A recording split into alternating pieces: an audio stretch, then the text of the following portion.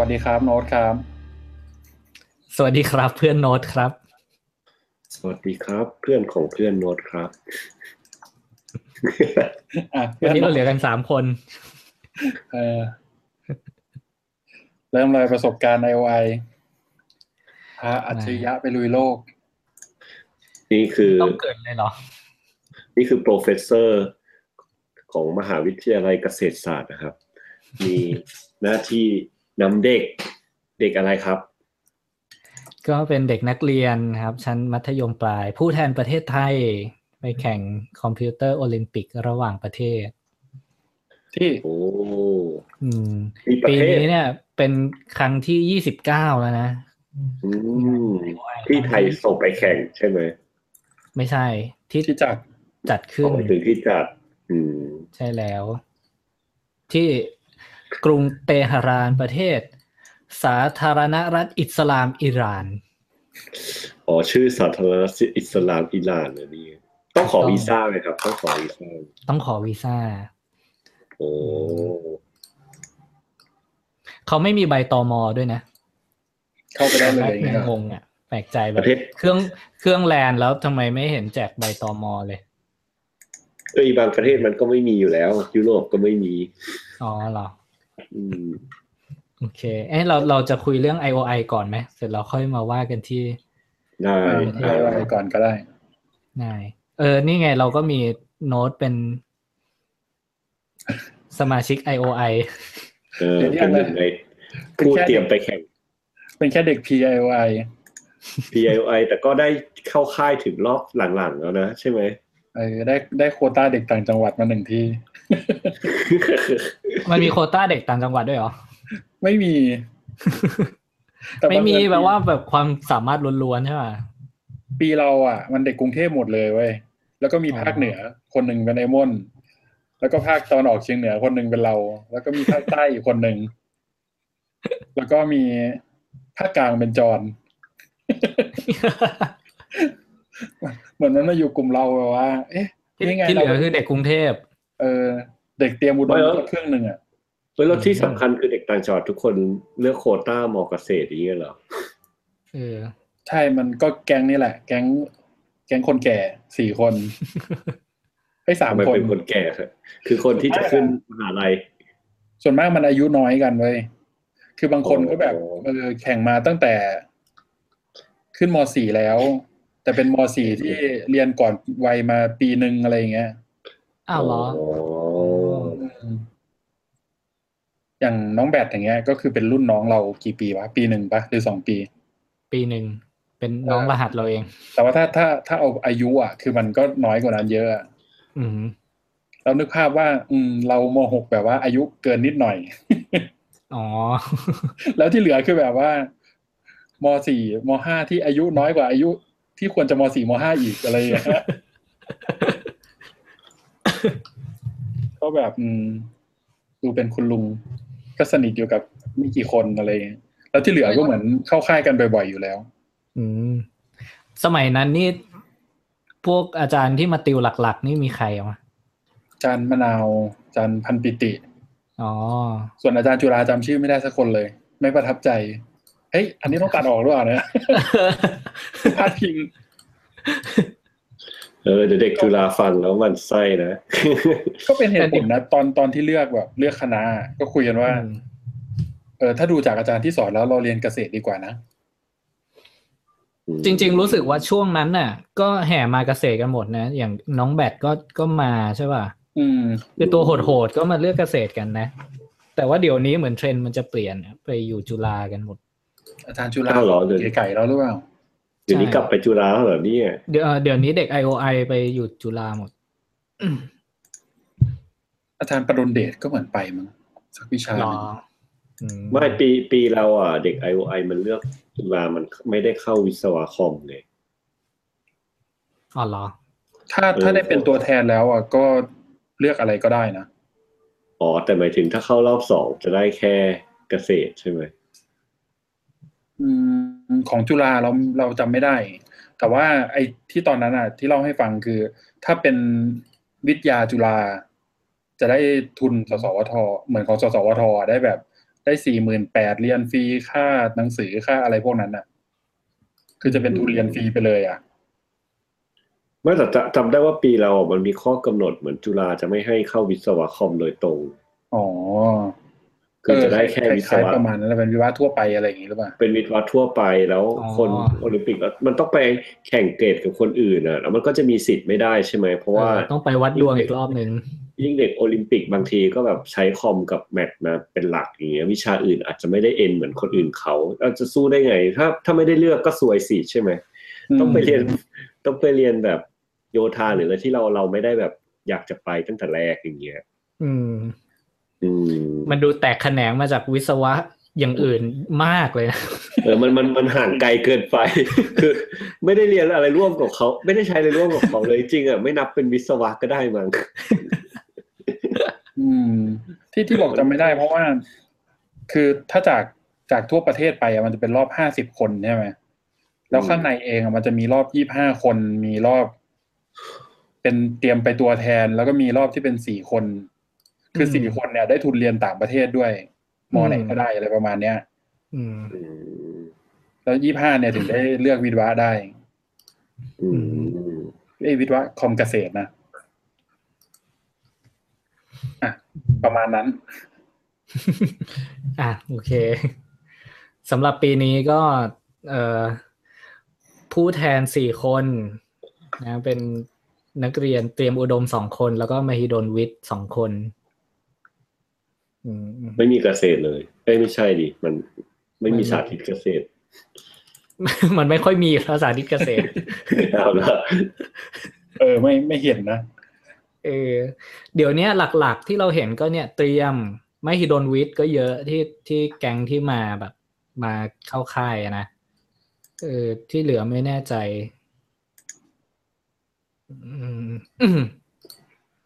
แต่หลักๆที่มาเป็นแก๊งเลยก็ที่จะเห็นเลยคือมหิดลวิทย์มาเยอะจะมีโผล่ไอ้โรงเรียนกำเนิดวิทย์ก็เริ่มมีโผล่มาเหมือนกันกำเนิดวิทย์โรงเรียนอะไรกำเนิดวิทย์ก็แรงอยู่คือเขาก็สอบแข่งขันทั่วประเทศกำเนิดวิทย์นี่ใช่ที่อยู่ระยองไหมใช่ใช่ที่ตอนนั้นแม็กพยายามจะไปสมัครสอบสมัครเป็นอาจารย์อยู่เขาให้เงินเดือนอาจารย์เยอะนะอาจารย์เริ่มต้นของที่นู่นได้ 40,000 เลยนะโคตรเยอะเงินเดือนเริ่มต้น 40,000 นะแล้วก็กินอยู่ฟรีคิดดูดิไม่มีค่าใช้จ่ายอ่ะรับเงินอย่างเดียวมันจริงๆมันควรจะประมาณนี้หรือเปล่าเขาทำหน้าที่อบรมอนาคตของชาติเลยนะนั่นดีอันนี้เราก็จะข้ามไปนะครับเรื่องการศึกษารู้สึกเรากลับมาปีนี้ผู้แทน4 คนใช่ป่ะอาจารย์พวกควบคุมทีมนะครับหัวหน้าทีมเลยก็คืออาจารย์มะนาวนั่นเองผู้ซึ่งมีประวัติยังไงครับการไปแข่ง IOI ของอาจารย์มะนาวโอ้โหอย่าให้พูดประวัติอาจารย์มะนาวเหรอเรียกว่าไงเป็นโอลิมปิกวิชาการเหรียญทองเหรียญแรกของประเทศไทยเย้ปีไหนวะมีใครรู้ไหมอาจารย์มะนาวไปแข่งปีไหนเราเคยรู้อยู่นะเคยค้นมาแล้วดิมันดูใน stat.ioi ได้มั้งแล้วได้กี่คะแนนครับในแข่งเนี่ยดูรีซอร์ปีไหนวะ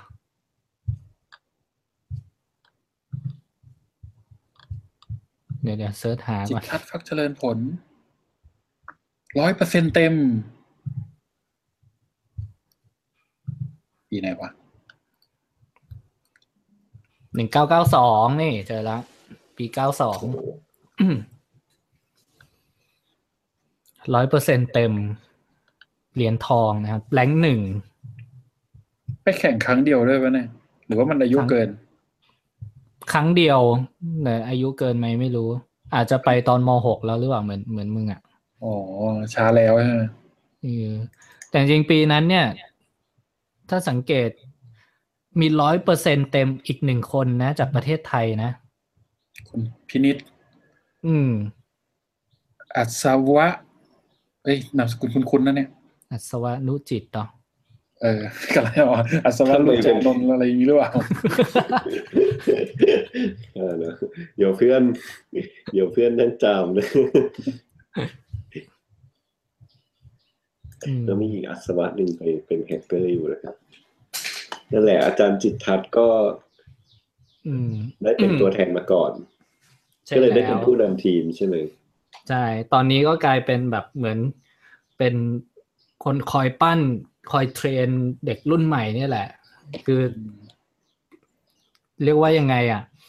ลงแรงใน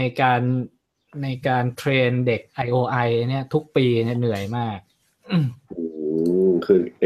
กับอาจารย์แกทุ่มเทให้กับเรื่องนี้มากใช่ใช่ต้องคอยออกโจทย์อะไรเงี้ยทุกปีแบบก็ไม่ง่ายนะโจทย์โอลิมปิกแล้วก็รองหัวหน้าทีมคืออาจารย์อัธสิทธิ์นะครับจากจุฬาเห็นไหมอาจารย์จุฬาก็ยังสู้คนนี้ก็โหดเหมือนกันส่วนผู้ช่วยหัวหน้าทีมก็คือเราเองผู้ช่วยหัวหน้าทีมนี่คือลูกศิษย์เอกของอาจารย์มะนาวนะครับปั้นมากับมือตอนนี้เริ่มรู้สึกว่าเสื่อมแล้วแบบเสื่อมอะไรเสื่อมเขาให้มันชัดๆสิไม่รู้สึกแบบไม่ได้แบบผจญภัยไม่ได้คล่องทำโจทย์เท่าตอนสมัยเรียนเนี่ยเพราะว่าต้องทำประกันอันนี้เราก็ข้ามไป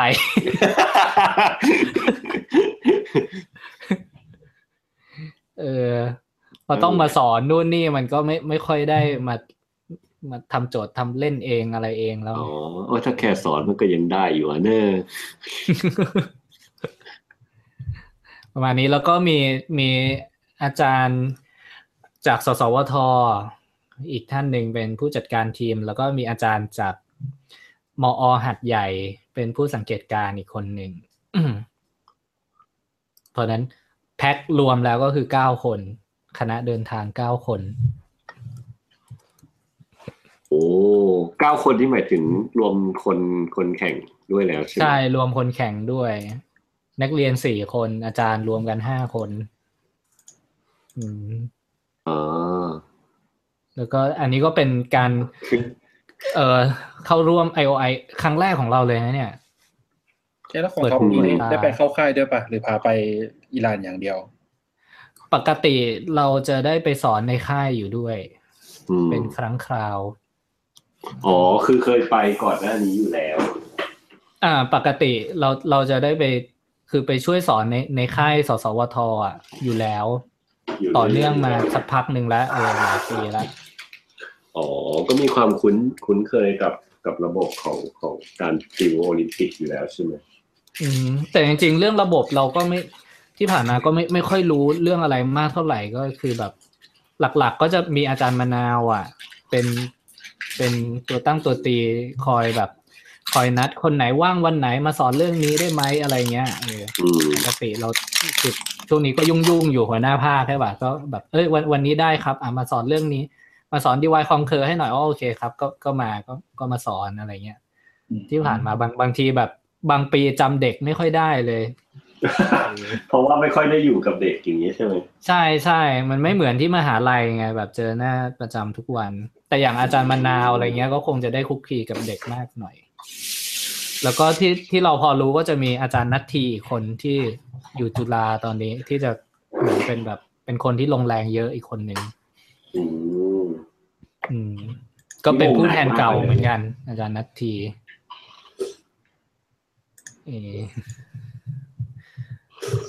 เหมือนหลักๆอาจารย์มะนาวก็จะพยายามดึงพวกผู้แทนเก่าๆที่กลับมาเนี่ยคอยมาช่วยกันผู้แทนหมายถึงว่าเป็นตัวแทนไปต่างประเทศเลยใช่ไหมใช่แต่จะว่าไปแล้วเพื่อนท็อปก็นอกจากจะเป็นคนพาไปแล้วยังเคยเป็นเด็กเตรียมโอลิมปิกเหมือนกันอีกคนหนึ่งด้วยนะครับเราลืมมาแล้วเนี่ยลืมเลยนะนี่ก็เด็กค่ายโอลิมปิกเหมือนกันครับแต่เป็นโอลิมปิกอะไรครับฟิสิกส์ครับตอนนั้นโอลิมปิกฟิสิกส์ครับแต่ตอนนี้มาเป็น เป็นลูกหม้ออาจารย์มะนาวแทนนะครับโอลิมปิกคอมมันคือต้องบอกว่าเราจากค่ายฟิสิกส์โอลิมปิกนั่นแหละที่ทำให้เราตัดสินใจว่าไม่อยากเรียนฟิสิกส์แล้วยังไงวะอ๋อคือรู้สึกว่าพอเรียนไปเยอะๆแล้วมันหนักมันไม่โอเคใช่ไหมมันไม่เชิงอย่างนั้นน่ะแต่ว่าคือตอนอยู่โรงเรียนน่ะเวลาเราเรียนฟิสิกส์ที่โรงเรียนน่ะมันจะคล้ายๆกับเรียนที่พวกกฎวิชานึกออกป่ะก็คือจะเรียนทฤษฎีเป็นหลักง่ายๆทำการทดลองอะไรเงี้ยแบบคือน้อยมากหลักๆก็จะแบบเจอโจทย์แล้วก็มาวิเคราะห์โจทย์คิดอันเนี้ยโปรเจกต์ตายนู่นนี่ไปไกลเท่าไหร่อะไรอย่างงี้ใช่ไหมแต่ได้ทำการทดลองจริงๆน้อยมากแต่พอไปเข้าค่ายโอลิมปิกฟิสิกส์เนี่ยโอ้ต้องทำแลบอะโคตรเยอะเลยแบบบางวันก็แบบตื่นเช้ามาขึ้นรถตู้ไปมหิดลแล้วก็ไปถึงเขาก็ให้ไม้แขวนเสื้อหนักๆมาอันนึงแล้วก็หาโมเมนต์ความเฉื่อยหน่อยสิอะไรอย่างเงี้ยฮะให้ไม้แขวนเสื้อมาแล้วหาโมเมนต์ความเฉื่อยนึกบอกว่าเอานาฬิกาจับเวลามาแล้วก็ต้องแกว่งแล้วก็แบบจับเวลาแล้วก็มาคำนวณอะไรพวกเนี้ยบางทีก็แบบต้องให้เลนมาต้องวัดแบบอะไรระยะโฟกัสพยายามหาระยะโฟกัสของเลนนี้ให้ได้ด้วยวิธีการต่างๆนานาอะไรตอนนั้นแล้วคือมันสิ่งที่เราเริ่มรู้สึกว่าไม่ชอบก็คือมันแบบยังไงอ่ะการทดลองมันจะมีเออร์เลอร์ที่ควบคุมไม่ได้ไงมันไม่สะอาดมันในทฤษฎีมันไม่สะอาดพอบอกว่ามันมีเออร์เลอร์เพราะมันใช้กับชีวิตจริงก็เลยถ้ามีอะไรที่ถูกจริตกว่าคือไม่มีเออร์เลอร์เลยพอมาเขียนโปรแกรมเนี่ยโอ้โหแม่งทุกอย่างแม่งขาวสะอาดมากมันช่างงดงามนะเป็นเรื่องในจินตนาการล้วนๆใช่ถ้าจะเออร์เลอร์แม่งก็เออร์เลอร์ในโค้ดมึงนั่นแหละแต่ AI ไม่ใช่นะจริง AI นี่กลับไปฟิสิกส์เหมือนเดิมแล้วนะต้องมาเทสก็เลยเป็นสาเหตุมันก็เลยเป็นเรื่องตอนปีหนึ่งนั่นเองนะครับเป็นที่ใช่มันอันนี้เป็นแต่อีในค่ายเนี่ยมัน culture shock จริงๆนะคือแบบว่าอันนี้ก็คือเรื่องที่เคยเล่าให้ท็อปฟังอะว่าที่อาจารย์บอกว่าให้เด็กมันโตเองอะมันน่าจะเก่งกว่าให้เด็กที่อยู่ในสภาพแวดล้อมที่มันถูกหล่อหลอมมาลองนึกดูว่าแบบแม่งทั้งภูมิภาคไม่มีใครคือคุยเรื่องเขียนโปรแกรมนี่คือเรื่องของเซนส์อย่างเดียวเลย คือแบบว่าพวกมึงใช้เซนส์กันเอานะแล้วอยู่ดีๆเข้าไปปุ๊บแบบเชี่ยที่นี่คือที่ไหนอะไรวะมันพูดภาษาอะไรกันวะอย่างเงี้ยอารมณ์นึกภาพแบบเรียนบวกลบคูณหารเสร็จแล้วใช่ไหมต่อไปก็เทคดิฟแคลคูลัสได้เลยสิอะไรอย่างเงี้ยจบที่นี่คือที่ไหนแค่เรียนรู้ก็ไม่ทันแล้วแบบมีเวลาเท่าไหร่วะในค่ายอาทิตย์หนึ่งป่ะหรือ2 อาทิตย์เร็วมากนะคือจำได้สมัยเราไปฟิสิกส์อ่ะค่ายแรกก็ culture shock เหมือนกันแบบฟิสิกส์ที่โรงเรียนไม่เคยใช้แคลคูลัสเลยพอมานี่มันแบบแคลคูลัสเบสทุกอย่างเลยอย่างเงี้ยแล้วก็แล้วพอหลุดเข้าค่าย2ปั๊บคือแล้วมันก็จะมีจำได้คร่าวๆว่าคือมันจะมีอาจารย์คนหนึ่งที่แบบให้เด็กเรียนค่าย1จบให้คอมเมนต์ไปว่ายังไงบ้างอะไรเงี้ยแล้วพอหลุดไปค่าย2อาจารย์แกก็เอาคอมเมนต์มาอ่านแบบว่าอยากให้สอนปูพื้นฐานมากกว่านี้หน่อยแต่ไอคนนี้ตกรอบไปแล้วนี่โอเคผ่านแล้วกูแบบเอากันเลยเหรอโคตรโหดคือเหมือนทุกคนแม่งมีความรู้กันอยู่แล้วอะไรเงี้ยแล้วทำไมเราไม่รู้อยู่คนเดียววะเขียนโปรแกรมเขาต้องรู้กันขนาดนี้เลยเหรออะไรเงี้ยสมัยนี้นี่น่าจะโหดกว่าด้วยนะเพราะว่าบางโรงเรียนเนี่ยเหมือนกับเทรนกันในโรงเรียนจริงจังเลยอ่ะสมัยนั้นก็มีนะอย่างของเตรียมมามีห้องโอเลยคือมีคลาสพิเศษสำหรับแต่ละสายอันนี้คือที่ถ้าจำไม่ผิดที่มันเล่าให้ฟังนะคือไปสงสัยไงถามว่าเฮ้ย คือเหมือนหนังสืออัลกอริทึมมันอ่านกันหมดแล้วไอ้ที่เราเรียนช่วงปี1ปี2อ่ะคือมึงอ่านกันจบเล่มแล้วมึงจำทฤษฎีชื่อได้หมดเลยแล้วก็พูดกันอ๋ออันนี้ไง divide and conquer จบ divide and conquer นี่คืออะไรนะคือแบบของครัวเลย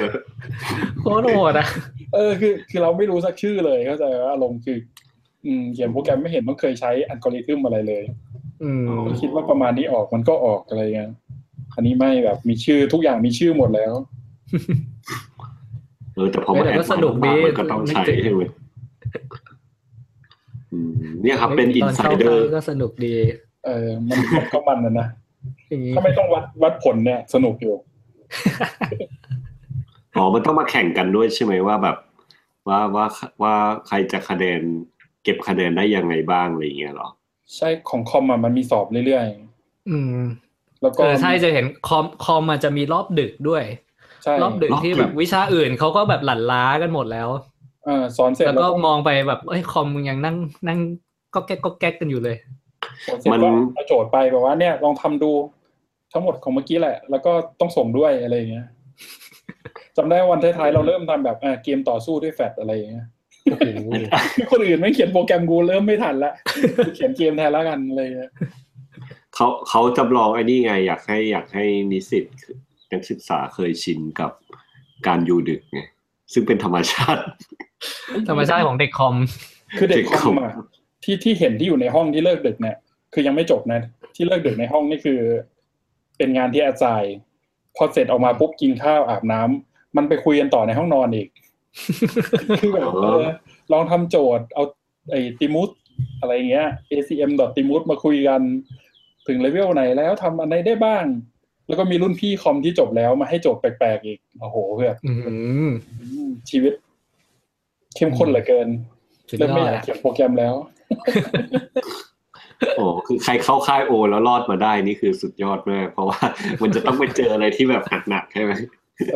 คือแบบเป็นโลกใหม่ที่เราไม่รู้จักแต่โน้ตก็ยังไม่ออกจากคอมนี่ไม่ได้ไปเลือกฟิสิกส์หรืออะไรมันเป็นอยู่อันเดียวอะฮะคือตอนนั้นเรามาทางนี้แล้วไม่แต่อย่างท็อปอย่างเงี้ยก็ตอนนั้นก็เป็นฟิสิกส์เป็นหลักใช่ไหมโอ้แต่เดี๋ยวนี้อื่นด้วยเป็นโนอะไรอีกเยอะแยะนั่นแหละแต่อย่างอื่นก็ทิ้งไปเยอะเหมือนกันนะตอนนั้นสังเวยแล้วนะชีวิตเนี่ยไม่เหลืออะไรแล้วแล้วเราไม่รู้สึกเสียดายหรออย่างท็อปอย่างเงี้ยแบบถึงขั้นเข้าค่ายโอลิมปิกแสดงว่าฟิสิกส์เนี่ยก็ต้องแบบเรียนมาเยอะมากรู้มาเยอะอ่านมาเยอะมากแล้วก็แบบมันทิ้งไปเลยนะหายไปเลยจริงคือจริงๆทุกวันนี้ก็ยังชอบอยู่นะอย่างเวลาแบบคุยวันก่อนคุยเรื่องสัมพัทธภาพไอน์สไตล์กันใช่ป่ะอะไรเงี้ยคือเราก็ยังชอบอยู่นะแต่ตอนนั้นเนี่ยคือตอนนั้นอ่ะไม่รู้จักว่ามันมีสิ่งที่เรียกว่าฟิสิกส์ทฤษฎีด้วยไม่งั้นไม่แน่แล้วไม่งั้นอาจจะยังอยู่ฟิสิกส์อยู่เพราะมันมีทฤษฎีเพราะว่าค่ายโอลิมปิกนั่นแหละทำให้เราไขว้เขวไปดูเป็นฟิสิกส์แบบการทดลองล้วนๆแต่จริงๆมันก็รู้จักการทดลองเยอะๆมันก็ดีแหละมันดูเอาไปใช้ในชีวิตจริงได้นะอยู่แบบใช่อะไรบางอย่างก็เราจะเอาเข้าอะไรมาใช้บ้างได้นะเลยใช่ไหมใช่ดูเข้าถึงชีวิตจริงอ่ะมากในเชิงประยุกต์อะไรเงี้ยถ้าฟิสิกส์เชิงทฤษฎีนี่คือเราก็ข้อมูลน้อยนะเพราะว่าหลุดออกมาจากโลกนั้นนานแล้วอาจจะ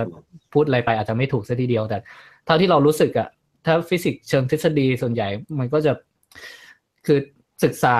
เอกภพอะไรเงี้ยศึกษาจักรวาลหลุมดำอะไรก็ว่าไปมันก็อาจจะดูไกลตัวหน่อยแต่ก็คือก็อาจจะมันอยู่แต่ดูก็เป็นอีกโลกหนึ่งอะไรเงี้ยเขาว่าน่าสนุกดีนะ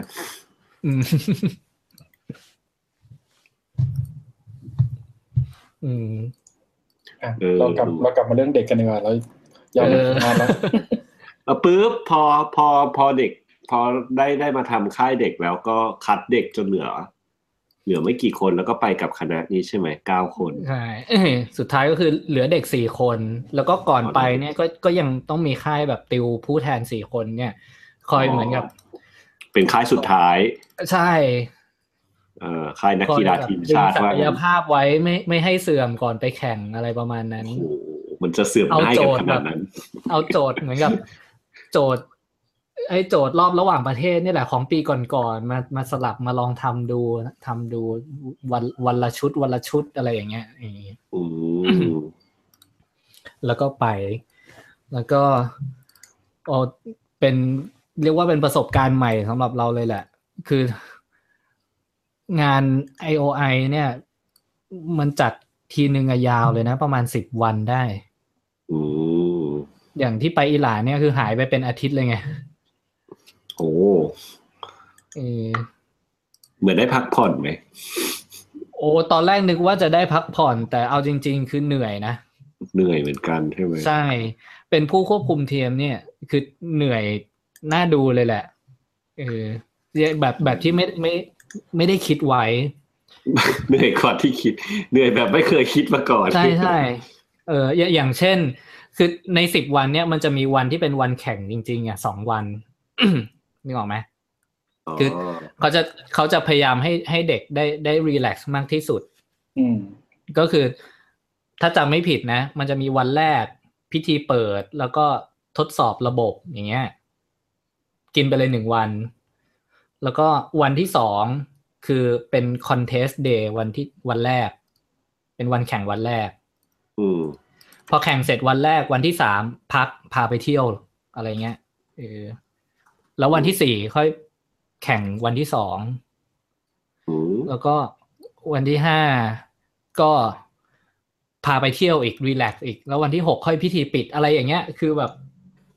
คือจะมีแก็ปค่อนข้างเยอะแล้วปรากฏว่าอย่างที่ไปเจอมารอบเนี้ยหลังจากแข่งวันแรกเสร็จมันมีเด็กคนนึงที่เหมือนกับว่าเหมือนตื่นสนามนิดหน่อยแล้วก็ทำผลงานได้ไม่ค่อยดีแล้วออกมาจากห้องสอบวันแรกนี่แบบน่าเสียเลยแล้วก็คือกลายเป็นหน้าที่ของพวกอาจารย์ผู้ควบคุมทีมเนี่ยที่จะต้องแบบต้องลดความกดดันตรงนี้ต้องแบบคอยปลอบคอยให้กำลังใจอะไรอย่างเงี้ยอันนี้ก็ไม่ได้คิดเหมือนกันว่าไม่ได้คิดก่อนไปว่ามันจะต้องมีสถานการณ์แบบนี้อะไรอย่างนี้แต่อย่างนี้อาจารย์มะนาวอะไรอย่างนี้เขาก็รู้อยู่แล้วหรือเปล่าในถึงเขาก็เคยเจอมาแล้วป่ะก็เราก็เคยถามอาจารย์มะนาวว่าเคยมีเคสแบบนี้หรือเปล่าตอนนั้นอาจารย์มะนาวบอกก็มีอยู่แต่ว่ารอบของปีนี้ถือว่าโหดเหมือนกันเพราะเขาสอบมันยากเยอะไอ้คนหนึ่งที่ตื่นสนามผ่านวันแรกเนี่ยคือทำแต้มได้น้อยมากถ้านับเฉพาะแต้มวันแรกก็คือไม่ได้เหรียญแล้ว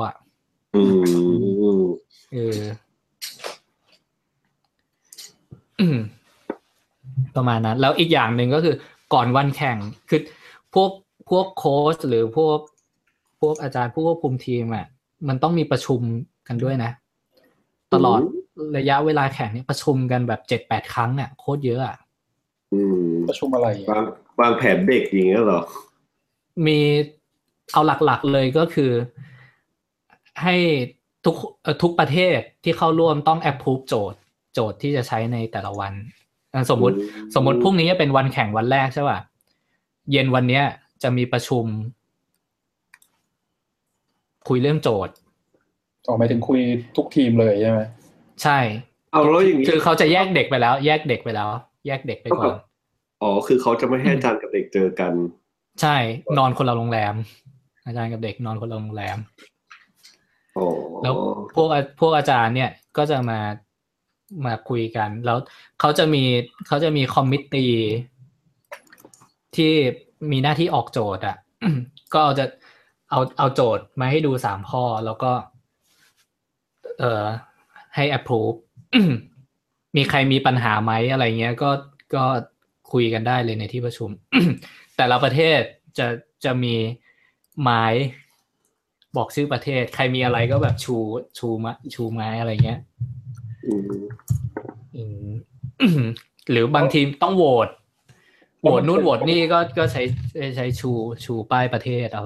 ใช่ไหมหมายประเทศ แล้วก็อย่างเรื่องโจทย์ใช่ป่ะยังไม่จบมีโจทย์มา3ข้อให้ approve ใช่ไหมถ้าทุกคน approve โจทย์เรียบร้อยก็ต้องแปลโจทย์ให้เป็นภาษาของตัวเองภายในคืนนั้นเพื่อที่จะให้เด็กใช้สอบวันรุ่งขึ้นอันนี้คืองานเหนื่อยหลักๆเลยคือต้องแปลโจทย์ด้วยเอาแล้วแปลให้มันง่ายขึ้นได้ไหมไม่ได้ตอนนี้มันจะเป็นปัญหาไหมไม่คือเราคือคนเขาก็ไม่รู้อยู่ดีว่าโจทย์เราแปลว่าอะไรอย่างนี้ป่ะมันก็อาจมองอย่างนั้นก็ได้แต่ว่าสุดท้ายแล้วโจทย์ทุกภาษามันจะถูกพับลิชออกสาธารณะหมดเพราะนั้นมันอาจจะไม่ทำไมภาษานี้ง่ายจังใช่มันอาจจะไม่เป็นปัญหาขนาดนั้นแต่มันอาจจะเป็นปัญหาย้อนหลังซึ่งถ้ามันเป็นมีประเด็นนี้ย้อนหลังเราว่ามันจะเป็นปัญหาที่รุนแรงมากใช่งั้นทุกประเทศก็จะมีตรงนี้ค้ำคออยู่ว่าอย่าเลยอย่าช่วยเด็กเลยใช่ประมาณนั้นเพราะนั้นการแปลที่ดีก็คือควรจะแบบประโยคต่อประโยคเลยอ่ะแปลตรงๆเลยแปลตรงๆประโยคต่อประโยคเลยแล้วกว่าจะแปลเสร็จเนี่ย 2:30 ไงวันแรกอ่ะโอ้โหเมฆเลยคือไปทริปเนี่ยคือเปิดหูเปิดตามากเปิดหูเปิดตามากว่ามันเหนื่อยมากจริงๆเหรอใช่มันเหนื่อยมากนี่นาท็อปหายไปเลยทีนึงก็จะแบบว่าท็อปจะไลฟ์มาจากแบบด่านอะไรอย่างงี้ไม่ได้ไม่มีอ่ะเงียบไปเลยตอนแรกก็คิดอยู่ว่าแบบเอ้ยจะแบบสัมภาษณ์เด็กสักหน่อยไหมแบบอะไรเงี้ยแต่พอดูบรรยากาศหลังแข่งวันแรกเสร็จแล้วแบบอย่าเลย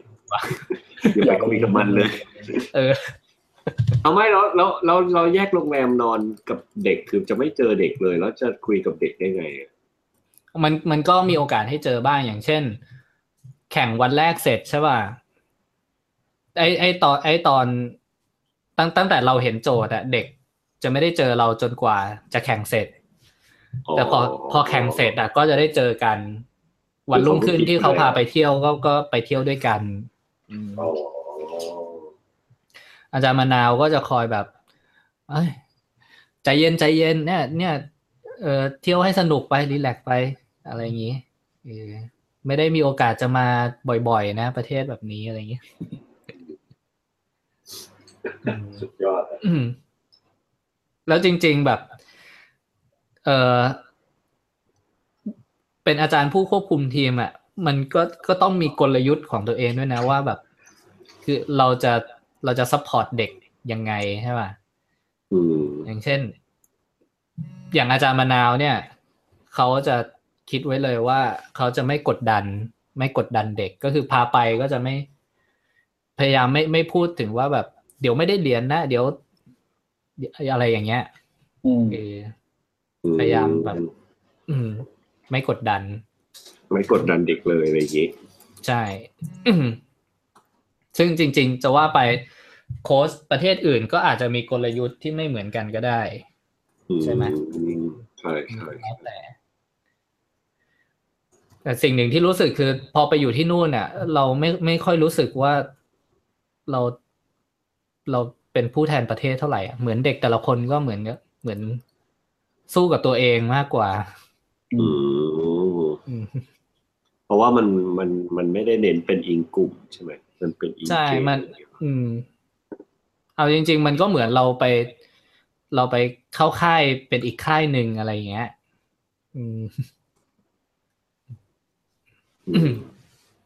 แล้วอยู่ด้วยกันแล้วเจอเพื่อนๆประเทศอื่นๆนี่พวกเด็กรุ่นนี้นี่แบบคือเหมือนเขาจะมีกลุ่ม Facebook อ่ะคุยกันกับพวกผู้แทนประเทศอื่นๆอยู่ตั้งแต่แรกแล้วด้วยแล้วก็มีหลายๆประเทศที่ตอนเดินทางก็มาทานสิทธิ์ที่ไทยเพราะว่าไทยมีไฟตรงไปอิหร่านโคตรเวอร์เลยโอ้ทำไมไทยมีไฟไปอิหร่านด้วยไทยมีไฟไปอิหร่านนะการบินไทยจริงเหรอแล้วอย่างพวกสิงคโปร์เวียดนามเนี่ยก็จะมาทานสิทธิ์ที่ไทยหมดเลยแล้วก็จะเจอกันไปด้วยกันไปไฟเดียวกันตั้งแต่อยู่สุวรรณภูมิอ่ะเด็กมันก็แบบ เฮ้ยเวียดนามทักมาว่ะแบบwhere are you Thailand อะไรอย่างงี้ตรงนั้นเลยเหรอแล้วครั้งแรกสุดนี่มันไปได้คอนแทคกันมายังไงวะไม่รู้เหมือนกันมันต้องมีกลุ่มโอลิมปิกอะไรอย่างเงี้ยเหรอเพราะเขาก็มีแฟนเพจอยู่อ่ะ IOI 2017อะไรเงี้ยแล้วก็พาไปเที่ยวเยอะมากคือเราก็ไม่รู้ว่าปีก่อนๆเนี่ยพาไปเที่ยวเยอะขนาดนี้หรือเปล่าแต่รอบนี้คือเหมือนพาไปเที่ยวทุกวันเลยอันนี้คือตัวแทนอาจารย์ที่พาไปเป็นคนพาเที่ยวเองปะเปล่าคือเจ้าภาพอ่ะพาเที่ยวคือเขามีกำหนดในตารางอยู่แล้วใช่ป่ะใช่เขามีสเก็ตดูเลยว่าเนี่ยสมมุติวันแข่งใช่ไหมแข่งเสร็จไปกินข้าวแล้วก็ขึ้นรถกี่โมงไปที่ไหนอยู่ถึงกี่โมงอะไรอย่างนี้แล้วก็ไปไหนต่อไปอะไรแต่เห็นมันมีตารางที่บอกว่าคนพาไปกับเด็กมันจะแยกกันด้วยนี่ใช่ไหมที่ไปเที่ยวใช่มีบางวันแยกกันทำไมต้องแยกด้วยวะไม่รู้เหมือนกันแล้วก็จะมีบางที่มีบางที่ที่เด็กไม่ได้ไปแล้วมีบางที่ที่เด็กได้ไปแต่อาจารย์ไม่ได้ไปอะไรเงี้ยทำไมวะไม่รู้เขาอาจจะแยกกันเพราะตั้งใจแยกเพื่อไม่ให้มีปัญหาเรื่องจำนวนคนหรือเปล่าเพราะว่าอันนี้ก็เป็นปัญหาหนึ่งนะที่เราไปเจอก็คือคนเยอะเกินไปคนเยอะใช่ถ้ารวมทั้งอาจารย์ทั้งเด็กประมาณ500คนประมาณ80ประเทศโหเอาแค่อาจารย์นะคือพอสมมุติไปเที่ยวเสร็จรถกลับมาส่งที่โรงแรมใช่ป่ะโรงแรมเด็กกับโรงแรมอาจารย์แยกกันใช่ไหมเอาแค่อาจารย์เนี่ยกลับมาถึงโรงแรมก็นั่งเล่นล็อบบี้ก่อนประมาณครึ่งชั่วโมงถึงจะได้ขึ้นลิฟต์เพราะว่าอาจารย์เยอะมากเพราะว่าแบบยืนมาอยู่หน้าลิฟต์โอ้โหโคตรเถื่อนลิฟต์4ตัวไม่น่าล่ะดูเหนื่อยๆแค่เที่ยวก็เหนื่อยแล้วจริงคือขึ้นรถบัสเมื่อไหร่เราหลับตลอดเลยท้อแล้วมันจะเห็นวิวไหมขึ้นรถบัสทีก็หลับขึ้นรถบัสทีก็หลับแต่ว่าก็สนุกดีพิธีเปิดเขาว่าตั้งใจแบบทำอลังการมากนะดูดีเลยเดี๋ยวเราแอบอัดเสียงในพิธีเปิดมาด้วยเดี๋ยวอาจจะเอามาใส่ไว้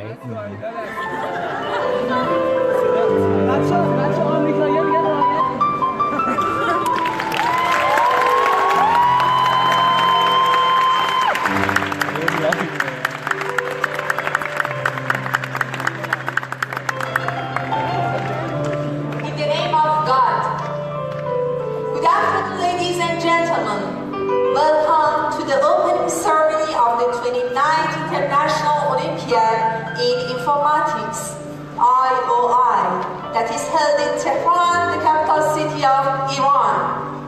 My name is Atef Momen. My colleague Mr. Moazzami and I, we are so pleased to be with you today. We would like to welcome all distinguished guests and honorable participants to the International Olympiad in Informatics. Especially the audience being hosted for the first time in Iran. Iran is an attractive country with a magnificent culture and beautiful nature. We wish you a week full of energy, friendship, and memorable moments in Iran. Welcome to Iran.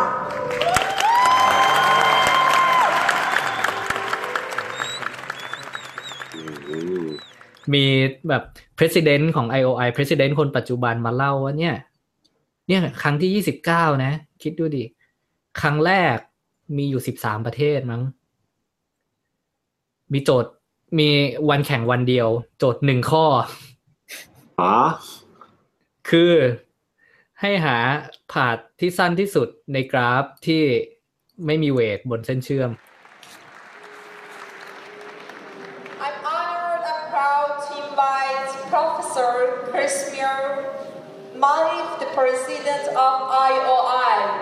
to the stage. Please join us to welcome him. جناب آقای دکتر راست مانف ریاست محترم IOI رو با صدای بلند تشریف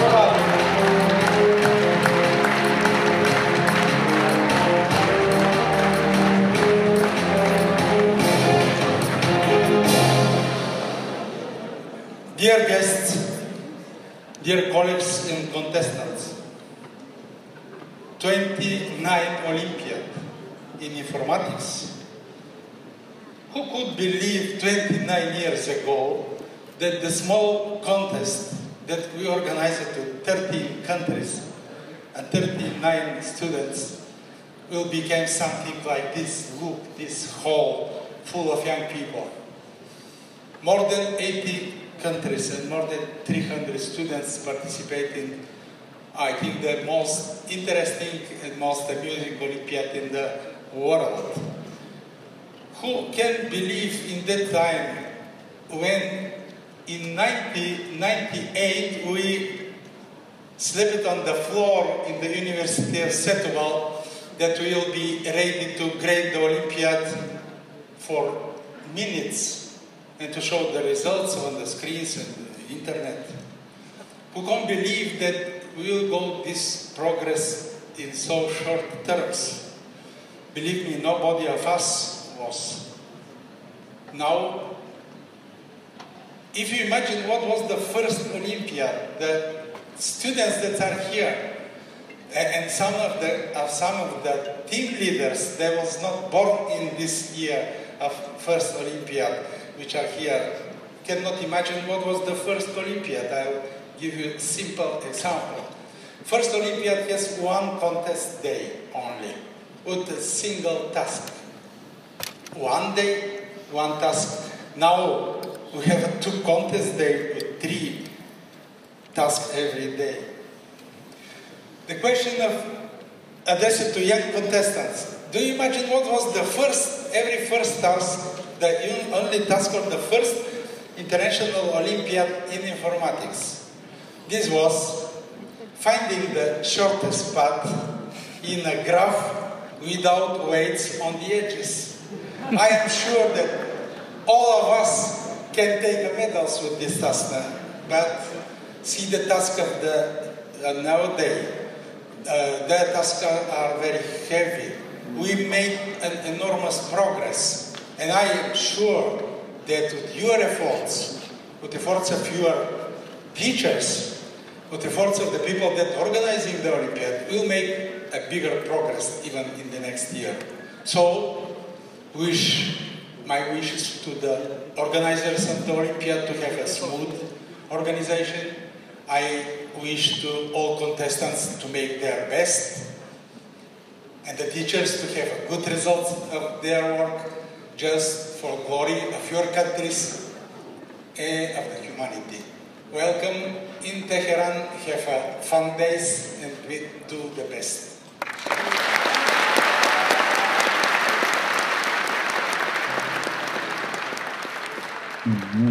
สมัยนั้นคงยากมากสิเนี่ย นั่นสิแอบไปดูสถิติแล้วเป็นไงทำกันได้เยอะ89นู่นน่ะมีสถิติไหมมีอยู่ปี89 13ประเทศเองจำได้ว่าตอนเด็กๆอ่ะตอนประมาณม.1 มั้งไปเอาหนังสือรวมโจทย์ IOI สมัยก่อนมาดูอ่ะแล้วก็รู้สึกยืนหรือเปล่าสื่ออะไรไม่รู้ว่าเล่มเก่าได้เอามาจากห้องสมุดแล้วก็รู้สึกว่าอ่านไม่รู้เรื่องโคตรยากบอกว่าอ่านเรื่องแต่คิดไม่ออกหรือเปล่าไม่คือโจทย์มันอ่ะไม่ได้ยาวเลยนะแต่ทำไม่ได้คืออ่านรู้เรื่องแต่ทำไม่ได้หรือเปล่าไม่ใช่ไม่รู้เรื่องแค่พูดถึงกราฟก็ไม่รู้เรื่องแล้วกราฟแท่งหรือเปล่าจริงต้องเข้าสู่วงการระดับหนึ่งอ่ะถึงจะแบบพูดถึงกราฟแล้วนึกถึง จุดกับเส้นเชื่อมจุดกับเส้นเชื่อมไม่ใช่อ่ะจอร์จ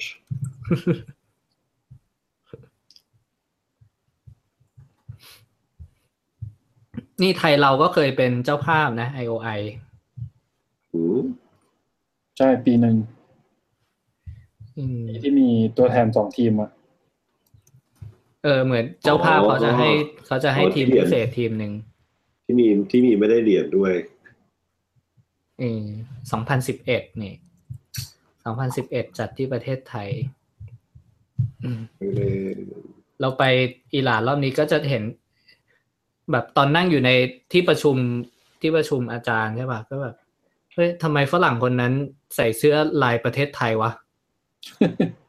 งงแล้วก็อ๋อนี่มันเสื้อ IOI 2011 อะไรเงี้ยอ๋อคือเขาเอาเสื้อ IOI มาใส่เป็นหนึ่งในความภาคภูมิใจนะไอ้พวกเสื้อแถมๆเนี่ยจริงขุดมาใส่กันแบบเยอะแยะมากมายเสื้อมันกระเป๋าเสื้อ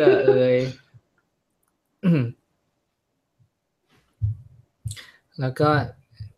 นี่เผื่อฮักสนใจนะปีหน้า IOI 2018เป็น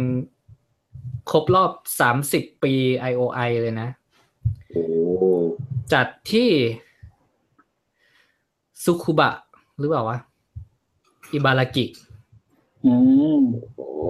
อิบารากิได้พาไปอีกหรือเปล่าฮะคงไม่แล้วมั้งทำไมท็อปต้องพาไปอีกรอบสิไม่ปกติคืออย่างหัวหน้าทีมก็จะเป็นคนหลักๆที่แบบลงแรงเทรนเด็กหลักๆเลยก็จะมีอาจารย์มะนาวกับอาจารย์นัททีที่จุฬาซึ่งจะต้องไปตลอดอยู่แล้วก็เหมือนว่า2คนนี้ก็คงจะสลับกันไปอะไรเงี้ยส่วนรองหัวหน้าทีมผู้ช่วยหัวหน้าทีมอันนี้ก็ไม่รู้ตามหัวหน้าทีมอีกทีเขาจะมีที่ประชุมที่สสวทจะเลือกกันอีกทีว่าจะเอาใครไป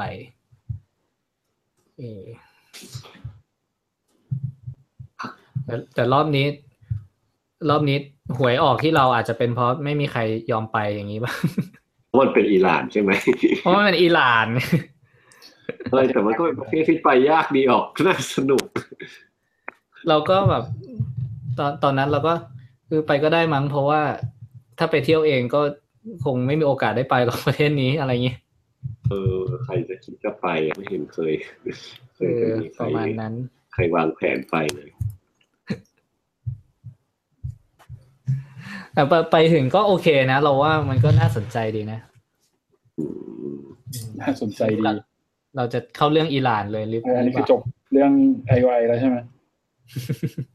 สรุปเด็กได้เหรียญอะไรบ้างเนี่ยใช่ยังไม่ได้สรุปเลยนะครับผลงาน IOI 2017นะครับของประเทศไทยปีนี้นะครับ1เหรียญเงิน3เหรียญทองแดงเย้แล้วก็ไม่มีคนได้เหรียญทุกคนนี่เด็กที่เครียดตอนแรกก็รอดใช่วันที่2แบบคือถ้าดูจากสกอร์บอร์ดวันที่2นะเริ่มแข่งมาสักพักนึงไอ้คนเนี้ยพุ่งพรวดขึ้นมาเกาะอยู่กับเพื่อนๆเลยแบบเร็วมากสงสัยแบ่งพลังซุปเปอร์ไซย่าประมาณนั้นคือแบบเราอยู่ในห้องประชุมโค้ชเงี้ยแบบโอ้โหดีใจเลยไม่กดดันมากแล้วไม่แล้วก็แบบดีใจแท้คือดีใจไปด้วยอย่างเงี้ยดีเนี่ยแล้วก็วันก่อนก็เข้าทำเนียบรัฐบาลพบนายกรัฐมนตรีโอ้ได้ไปพบลุงตู่เหรอใช่เป็นไงบ้างก็เท่ดีตืดลุงตู่มีงี้ด้วยนะแบบเนี่ยจริงๆเด็กพวกนี้ต้องมาเป็นรัฐมนตรีนะไหนเนี่ยในนี้มีใครอยากเป็นนายกไหม มันไม่เหมือนกันนะคนผู้นำประเทศกับ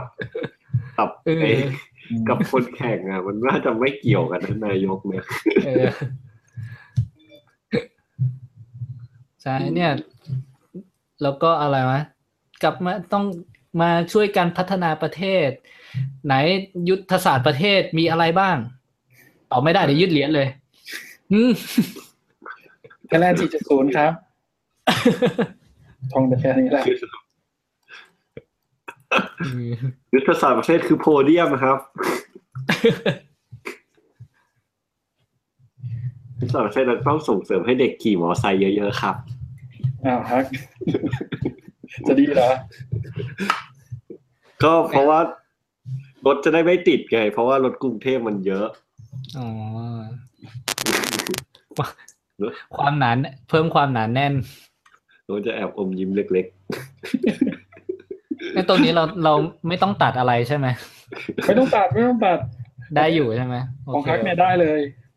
เดี๋ยวข้ามเดี๋ยวค่อยหลังไมค์แล้วกันโอเคแล้วก็เขาก็มีรัฐมนตรีมั้งพาทัวร์ในทำเนียบเล็กน้อยเนี่ยห้องสีเขียวมันก็เดินมานี่ห้องนี้เอาไว้แบบรับแขก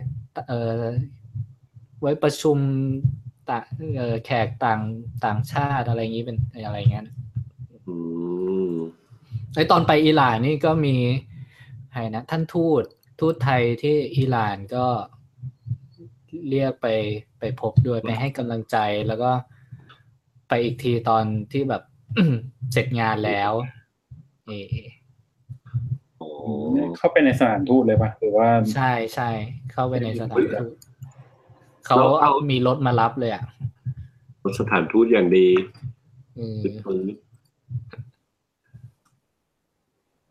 ดูดีถึงได้ไปสถานทูตด้วยนะ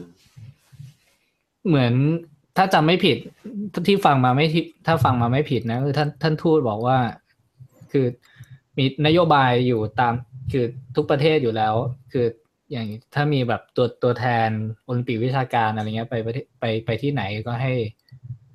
ห้สถานทูตไทยอ่ะคือดูแลต้อนรับให้ดีอะไรอย่างนั้นอาจารย์มะนาวบอกก็เคยมีเหมือนกันก็เคยมีที่แบบไปประเทศอื่นแล้วก็ทูตเอารถมารับเนี่ยไปเจอกันซะหน่อยอะไรเงี้ยก็มีก็ดีแล้วแหละก็เป็นที่พึ่งของประเทศชาติแล้วก็เป็นมื้อหนึ่งที่ประทับใจมากเลยคือกินข้าวที่สถานทูตไทยอาหารเป็นอาหารไทยป่ะก็มีกะเพราไก่อ่ะคุณจำได้มีกะเพราไก่แล้วก็มีไข่ดาวนี่คือประทับใจก็มีอาหารอิหร่านเหมือนกันแต่มีกะเพราไก่บอกกะเพราไก่เมื่อกี้ภาพคือนั่งล้อมโต๊ะใหญ่ๆแล้ววางกะเพราไก่ไว้ข้างหน้าคนละจานเลยไม่ใช่บาร์ใหม่หรือเปล่าไม่ใช่แล้วเป็นมือที่พีคมากตอนนั้นเพราะว่าเบื่ออาหารที่นู่นมากใช่ไหมสุดยอดแต่กะเพราไก่เนี่ยจริงๆคือวันแรกๆเองนะ